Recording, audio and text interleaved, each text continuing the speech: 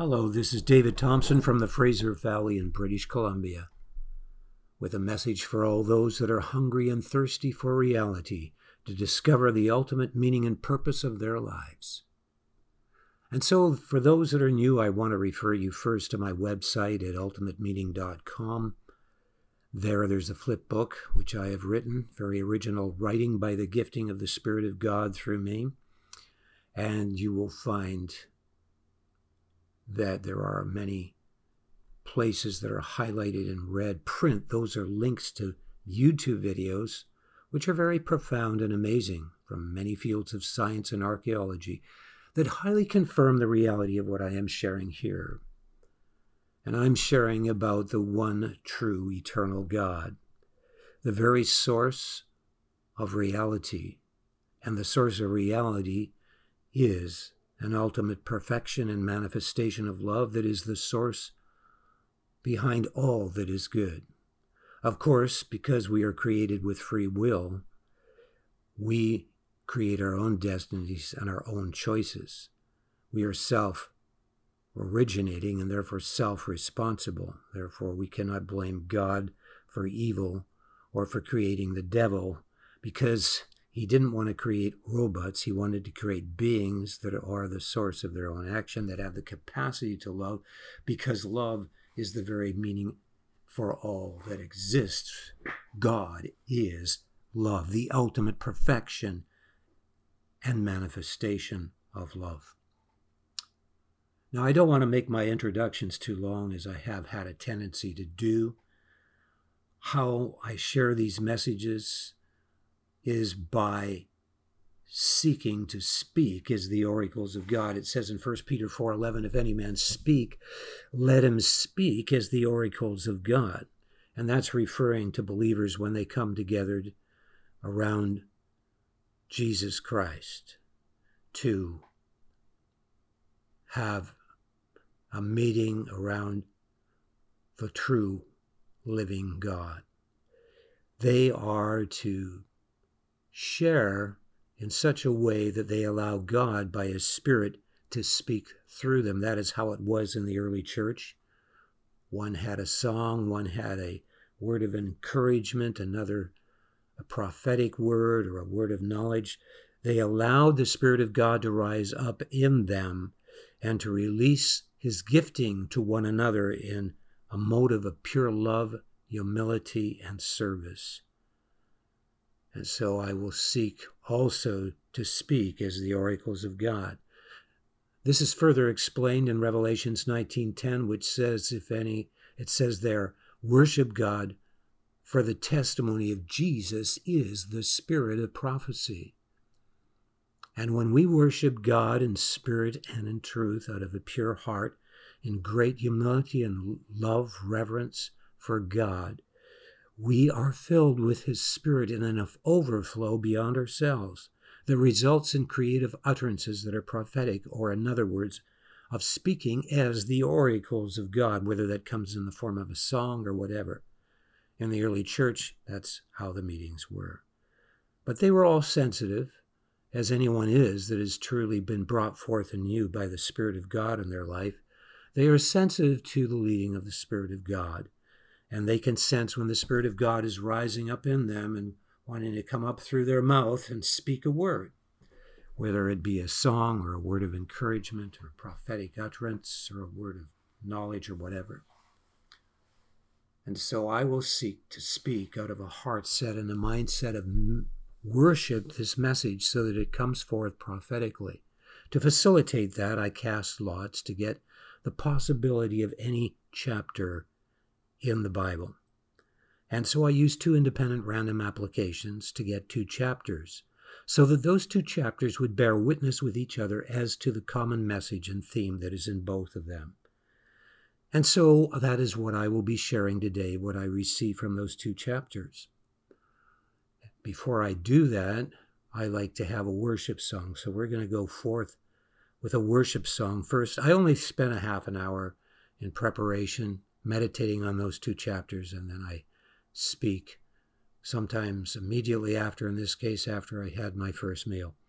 And so before I speak, we are going to worship with a song that is appropriate with the theme of this message. So we will go to that worship song now and worship with that particular song.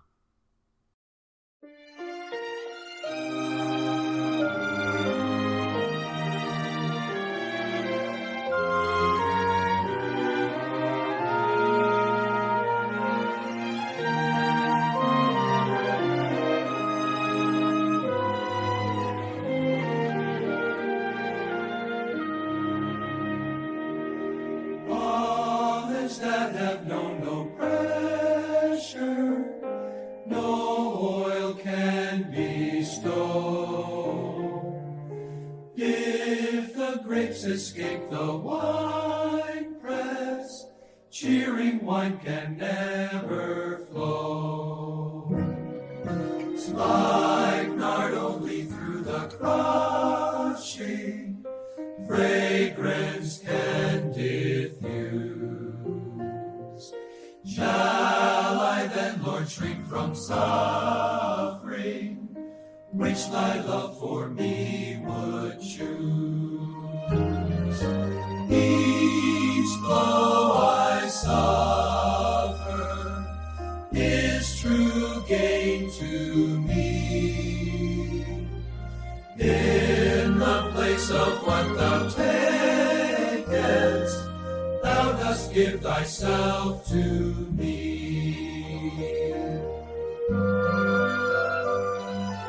Do my heartstrings need thy stretching, songs divine to prove? Do I need for sweetest music, cruel treatment of thy love? Lord, I fear no deprivation if it draws to thee. I would yield in full surrender, all thy heart of love to see. Each blow I suffer is true gain to me. In the place of what thou takest, thou dost give thyself to me. I'm ashamed, my Lord, for seeking self to guard alway. Though thy love has done its stripping, yet I've been compelled this way. Lord, according to thy pleasure, fully work on me, heeding not my human feelings, only do what pleases thee. Each blow I suffer is true gain to me. In the place of what thou takest, thou dost give thyself to me.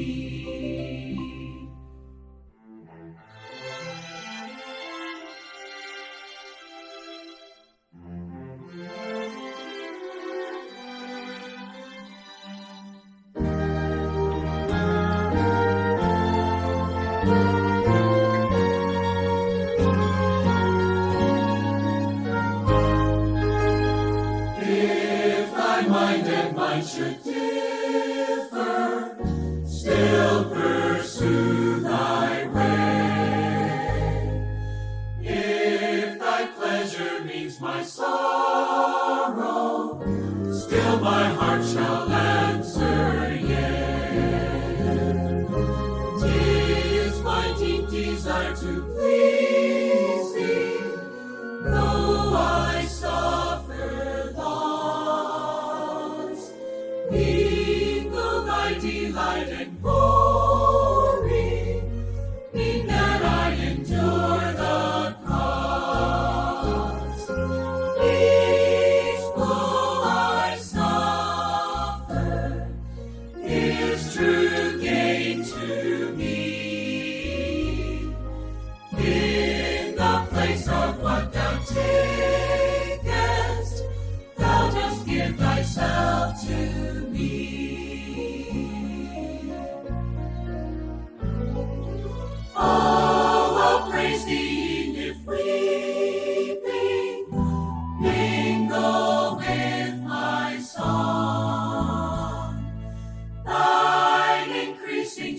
happiness calls forth grateful praises all day long. Thou hast made thyself more precious than all else to me. Thou increase and I decrease, Lord. This is now my only plea. Each blow I suffer is true gain to me. In the place of what thou takest, thou dost give thyself to me, to me. In the place of what thou takest, thou dost give thyself to me.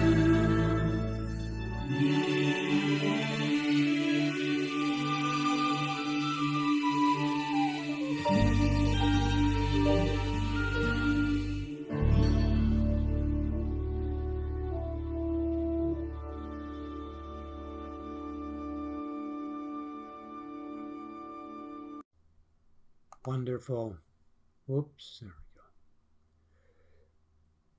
go. God wants us to know what it is to overcome all things. He is calling his people in these last days to be those that endure suffering and arm ourselves with a mind to suffer. And yet we have so many of these teachers nowadays, they want to emphasize material prosperity. Oh, God's going to bless you. But real prosperity comes, first of all, spiritually, in learning to overcome all things through embracing God in his full being of love over all of the loves of this world that would tend to hold us back and eclipse us from a full love relationship with God. And so I want to share now the 2 chapters I received by the casting of lot before God with great reverence. This only works when you do it with great reverence and sincerity, and pray over the applications as I do. And he's not calling everyone to do what I do, but this is what God has led me to do in the ministry of the Word of God. And so today, on January the 20th of 2023, on Friday, I received 2 Corinthians chapter 1 by lot with Revelations chapter 12 before the Lord, as it says in Proverbs 16:33, the casting of the lot and the whole disposing thereof is of the Lord. And I need not go into all the scriptural practices of that in the Old Testament as well as by the early church and throughout church history. So those that are boxed into their own self-righteous understanding on this matter and have some problem with it, well, just take it before the Lord, okay? Okay, here is the common theme. The common theme between these 2 chapters is overcoming the attacks of Satan and his slaves that cause suffering in our lives by the blood of the Lamb, the word of our testimony, and not loving our lives unto the death.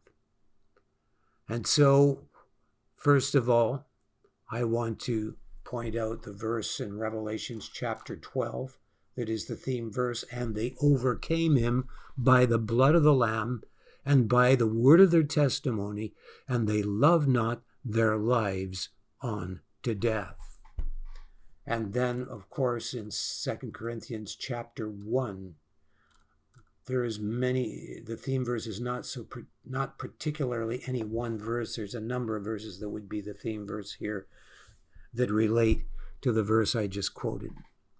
For example, in verse 17 to 20, it says, when I therefore was thus minded, did I use lightness, or the things that I purpose, do I purpose according to the flesh, that with me there should be yea and nay and nay.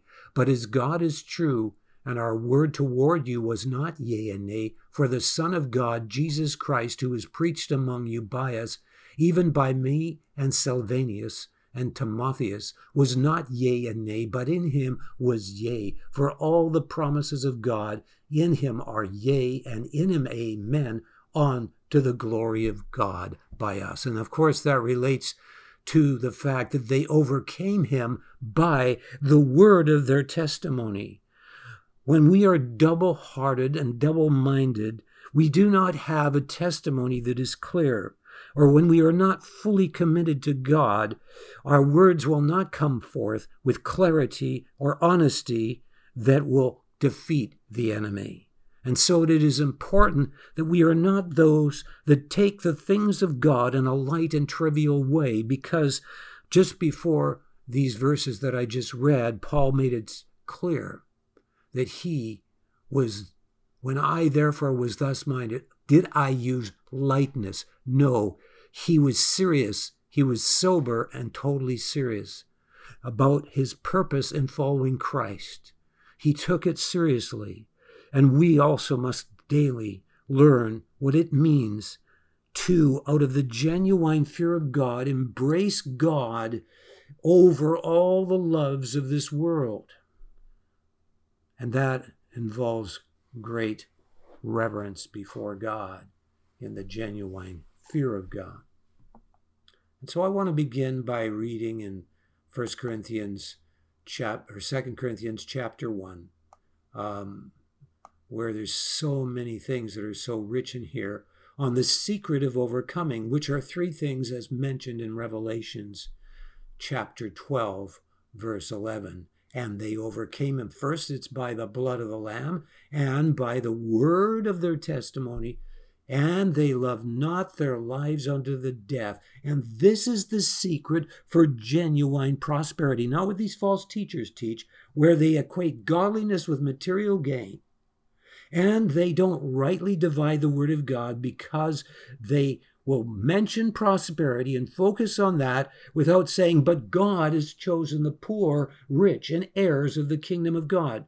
Does that mean that God doesn't want to bless us with material things? Sometimes he will, if he can entrust us to be those that are so in a love relationship with him that those material things are not the focus or the delight or the motive in our lives, because we've been so drawn into a love relationship with God that those things have become shallow and lacking in anything that could possibly fulfill us compared to the fulfillment that we experience in fellowship with God, which is far greater than any of these temporal titillating things that just titillate the taste buds but leave you empty and weak. Comparing it to food that you can eat that might taste well in your mouth, but if it's junk food, you're going to end up being a blob kind of person that's always depressed, not feeling good, and miserable. And you won't live a long life. You have to deny your own natural tendencies for an immediate gratification, for knowing a far greater fulfillment and satisfaction that is also far more pleasurable and lasting in the natural. So I want to read here in 2 Corinthians chapter 1. Paul, an apostle of Jesus Christ by the will of God, and Timothy, our brother, unto the church of God which is at Corinth, with all the saints, or those that have been sanctified or are living holy lives, which are in all Achaia. Grace be to you and peace from God our Father and from the Lord Jesus Christ. Blessed be God, even the Father of our Lord Jesus Christ, the Father of mercies and the God of all comfort, who comforteth us in all our tribulation, that we may be able to comfort them which are in any trouble, by the comfort wherewith we ourselves are comforted of God. For as the sufferings of Christ abound in us, so our consolation also aboundeth by Christ. So there is greater consolation or fulfillment and comfort and communion and fellowship with God. Paul the Apostle said he wanted to know Christ and the fellowship of his sufferings. In that fellowship, that communion that is so fulfilling out of his sufferings. He wanted to know a fellowship that came out of the sufferings that Christ went through, that he is partaking of in the trials and the tests that he himself is experiencing. And so we go on and we read here in verse 6. And whether we be afflicted, it is for your consolation and salvation, which is effectual in the enduring of the same sufferings which we also suffer. Or whether we be comforted, it is for your consolation and salvation. Let us face something, brothers and sisters. The whole world suffers. Everyone eventually will face suffering in this fallen world, even if they're the most wealthy people in the world. Oh, maybe they won't. Maybe, let's say, they're very wealthy and they decide, if they're in Canada here, that they'll hire a doctor to take their lives because now but they're still, why would they ask the doctor to take their life? Because they're beginning to suffer and they don't want to go through the suffering. But so they don't suffer too much because they get a shot that kills them. Well, now they're in the afterlife. If they don't know God, they're going to be in eternal torment that is far greater than anything that you can experience in this physical dimension, according to those that have experienced dying and going to hell and experiencing that. And I have that in my book, At Afterlife, Incredible, Irrefutable. One fellow there with the links to the YouTube video, you can see it for yourself. And he points out how there's nothing compared. And there's not just him, there's a good number of them in the book like that describe that. So I know that it's far worse than any suffering you can experience, and it goes on forever and ever. You do not realize the seriousness of eternity, many of you, and how serious it is that we are those that embrace the source of reality, which is Yahweh described in the Old Testament. Some use the word Jehovah, which is a less accurate word. In the Old Testament, the word in the original Hebrew, of course, in English, it's Lord God, but Lord equates with, in most cases in the Old Testament, Yahweh, the ultimate reality far and above. And then the second word, God, is the Almighty's, plural, referring to the Father and the Father, the Son, and the Holy Spirit. That's Elohim. So there are people that suffer no matter who they are in this world. The question is, for us who know God, suffering can be a very positive thing. Yes, we must arm ourselves with a mind to suffer. The Word of God says that. This is part of the secret of overcoming.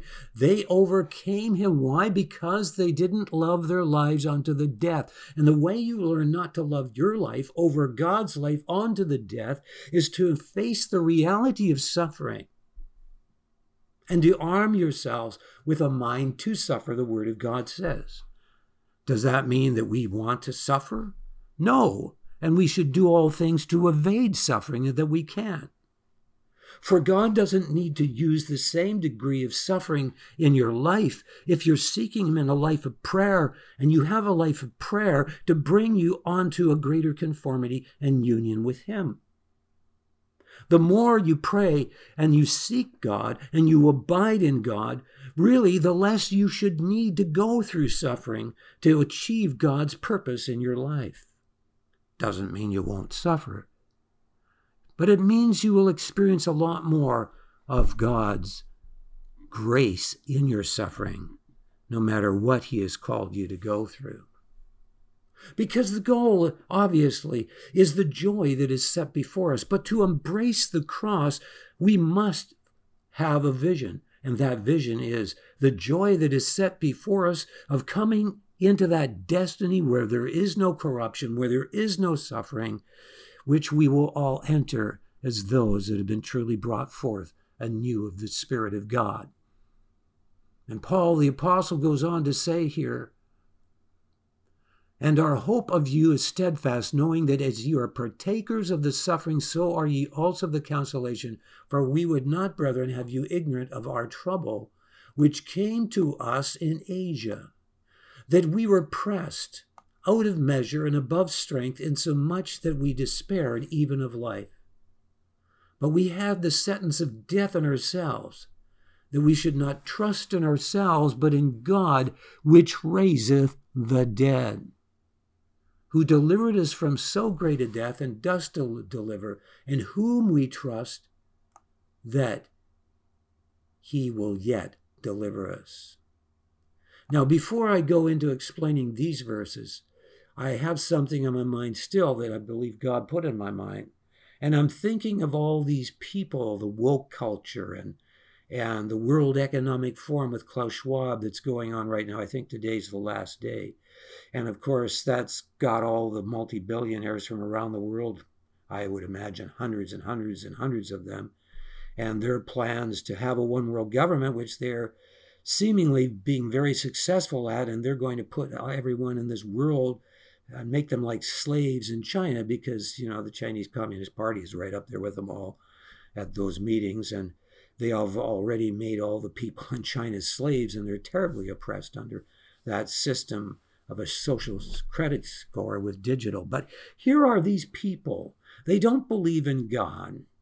They're totally deceived. Of course, the theory of evolution is a pseudoscience that, if you know anything about it, of course, you can check my flip book out on ultimatemeaning.com. It exposes it all. It's a total pseudoscience. It's a mastery of deception. Their evolution is, it's just pathetic that people believe these things like they're facts, but that's where it is nowadays. People want to believe a lie, and God gives them strong delusion to believe a lie. So you have all these people, and they're believing all these crazy things that they can control the world, and they're so blinded and filled with their own darkness and selfishness that they don't care what happens to you and me. They want to make us all slaves, and that's what will happen. But they'll lie in your face and say, oh, we're here to make a utopia for you.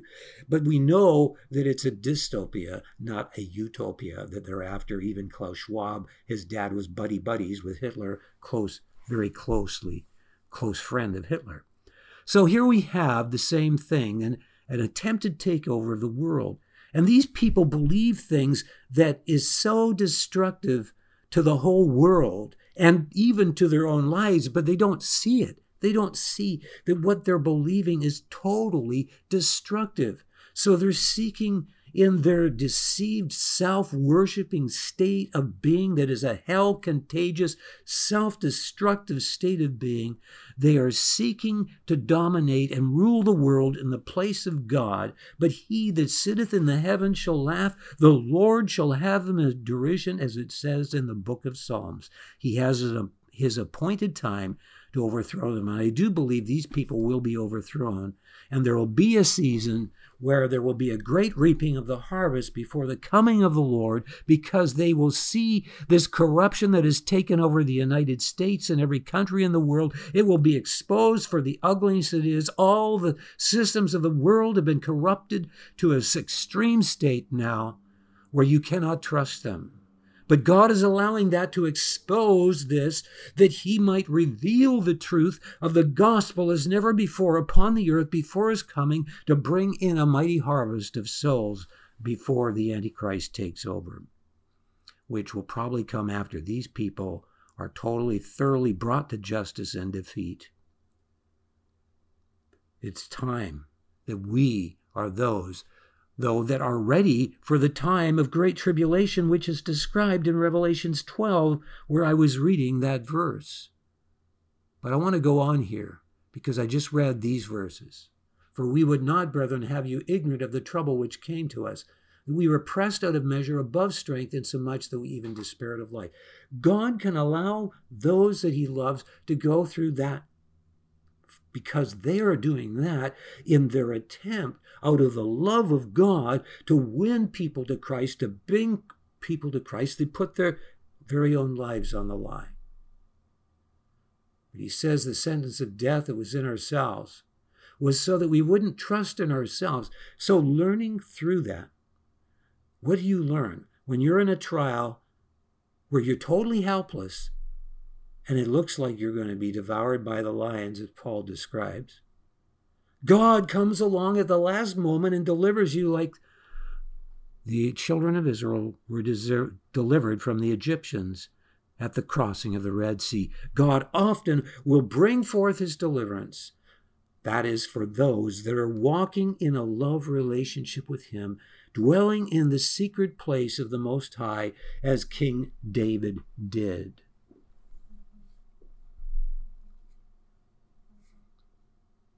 But we had the sentence of death in ourselves, that we should not trust in ourselves, but in God that raises the dead, who delivered us from so great a death, and does deliver us, in whom we trust that he will yet deliver us. Ye also helping together by prayer for us, for that the gift bestowed upon us by the means of many persons' thanks may be given by many on our behalf.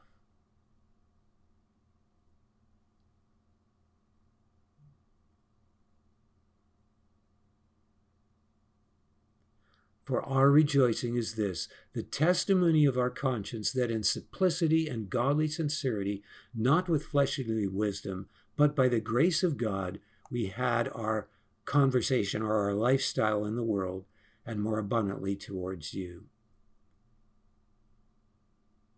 And we go on, and I don't want to go too much into all the details in this chapter.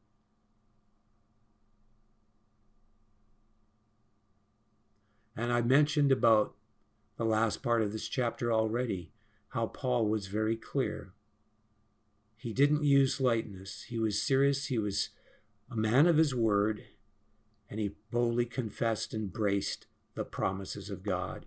And so the secret for overcoming in our lives is first that we have faith in the mercy of God. Remember, Paul the Apostle in this chapter starts it out by saying, "Blessed be God, even the Father of our Lord Jesus Christ, the Father of mercies and the God of all comfort."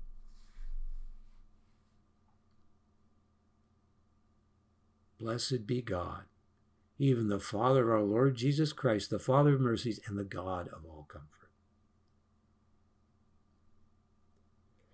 And so God is wanting us as his people to know his mercy, his comfort in our lives. To know that we can trust in his blood to cleanse us and forgive us when we confess our sins. King David was in a very serious situation where they came back after doing an excursion of an attack on the enemy, and they found that their town was destroyed and their wives and their children were taken. And the men were getting about to go and stone him. And so what happens is he was at a point where he could have despaired even of life. But he cried unto God. He turned to the Lord in his time of trouble. You only have to read the book of Psalms and see how many times King David mentions that he walks in the presence of God and he boldly confesses with his mouth. I was reading the other day in one of the Psalms, and he says, "Lord, tell me that you're my deliverer." So he's confessing with his mouth and saying, "Lord, speak to me and say that you are my deliverer, and I confess you as my deliverer. And I command that you use your spears, your spiritual spears of attack against the enemy, and you bring down their evil against me." And you only have to read the Psalms to understand how effectually he is continually using his mouth. He's saying, "Chase them as chaff blown from the wind." And he visualizes this and confesses it. And when we are doing spiritual warfare, we also must learn not only to give the word of our testimony with victory, but to speak in a prophetic and declarative way against the works of the enemy in our lives, or that is coming against us, to tear it down. And all the more so did the early church do it corporately, where you read of them praying with one voice and one heart and one mind, and quoting that verse in Psalms that I quoted. I believe it was that one, Psalms chapter 1, where they said, Lord, look at all that they have done. I don't know exactly what chapter in Acts it is, where in unison they pray and say and quote a scripture against the enemy. But it reminds me of Psalm 1, where it says, He that is in the heavens shall laugh at them. The Lord shall have them in derision. I could adventure trying to find that chapter in the book of Acts, but it would probably just be too distracting to do that right now. This is the message that God is saying to the body of Christ today. He is calling his people to learn what it is to embrace his loving kindness, because it's better than life. It's better than the life that you must die to. The trials that you might be allowed by God, who is the skillful potter, to go through in order to bring you to that place where you learn the ways of God so that you trust in him and know the exceeding greatness of his power to those who believe, even the power that raised Christ from the dead. Paul said that was what was happening to him. The trials were being used to cause him to trust in God that raises the dead. That we might not trust in ourselves, but in the power of God that raises the dead. Again, I'll quote that verse, but we have the sentence of death in ourselves, that we should not trust in ourselves, but in God, which raiseth the dead, who delivered us from so great a death. He is the deliverer of death, and doth deliver, in whom we trust that he will yet deliver us. We wear the garments of life because we keep short accounts with God whenever we fall and we fail, and we confess our sins and ask, Lord, forgive me, so we don't have spots on our garment. We don't carry death and corruption on our garments. Our armor doesn't have any chinks in it. Our weapons are the girdle of truth that holds all of the armor on us. God is calling us as his people to be those in these last days that return to the genuine fear of God. And I can't go into teaching on that for time now, but the genuine fear of God is basically a turning to God to recognize that whatever suffering we're going through in our lives, or the suffering around us, is not what we focus on, because those consequences are due to the integrity of God's love that will not tolerate what is contrary to love. Love being that quality that always chooses the highest lasting good over any lesser choice. That's the agape love, the purest form of love. God's love is as a consuming fire that devours all that is contrary to that agape love. Anything that is less than choosing the highest lasting good has a measure of corruption, and this love is the holiness of God. It will not tolerate corruption in our hearts and in our lives. And so when we see that God's holiness, the integrity of his love is what I mean by holiness. When we see how good God is and we focus on that instead of the consequences like Cain, so that you get a warped concept of God as some dictator that demands appeasement in order to be pleasing to. No, God is allowing all things to work together for good to those that love God.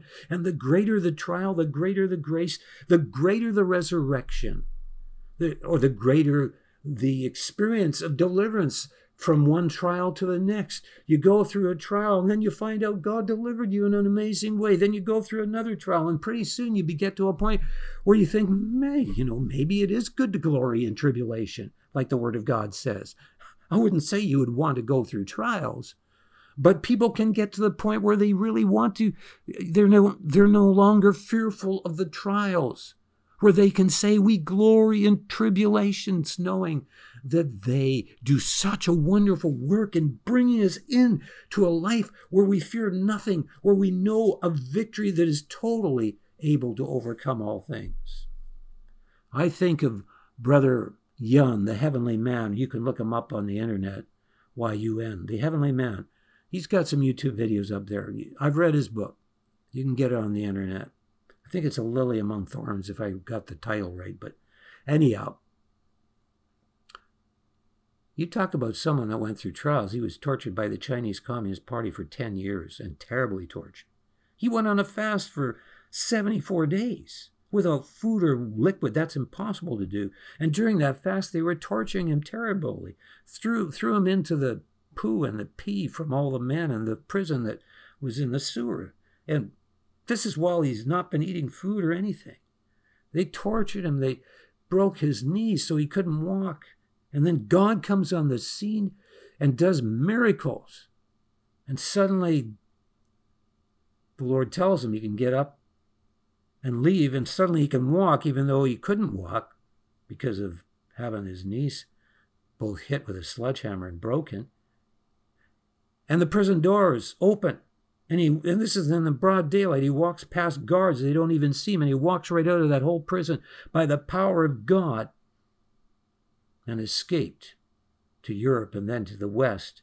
And you can hear his testimony. There is an example of overcoming all things.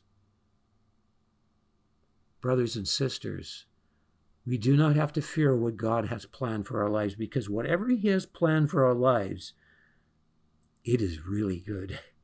It's the ending that matters. Whatever we have to be put through is just temporal.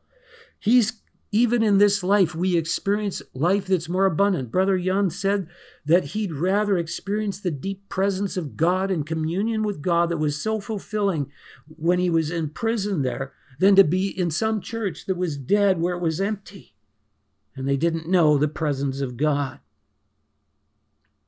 So God bless you. Thank you for listening to this message.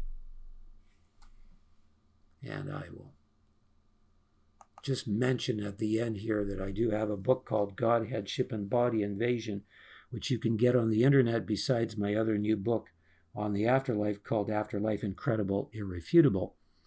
But the book on Godheadship and Body Invasion is very important because it shows what you can do in your assembly to not limit the fullness of the headship of Jesus Christ from inhabiting your local assembly so that you can conquer your town and your city and your nation. The church is not here to be asleep.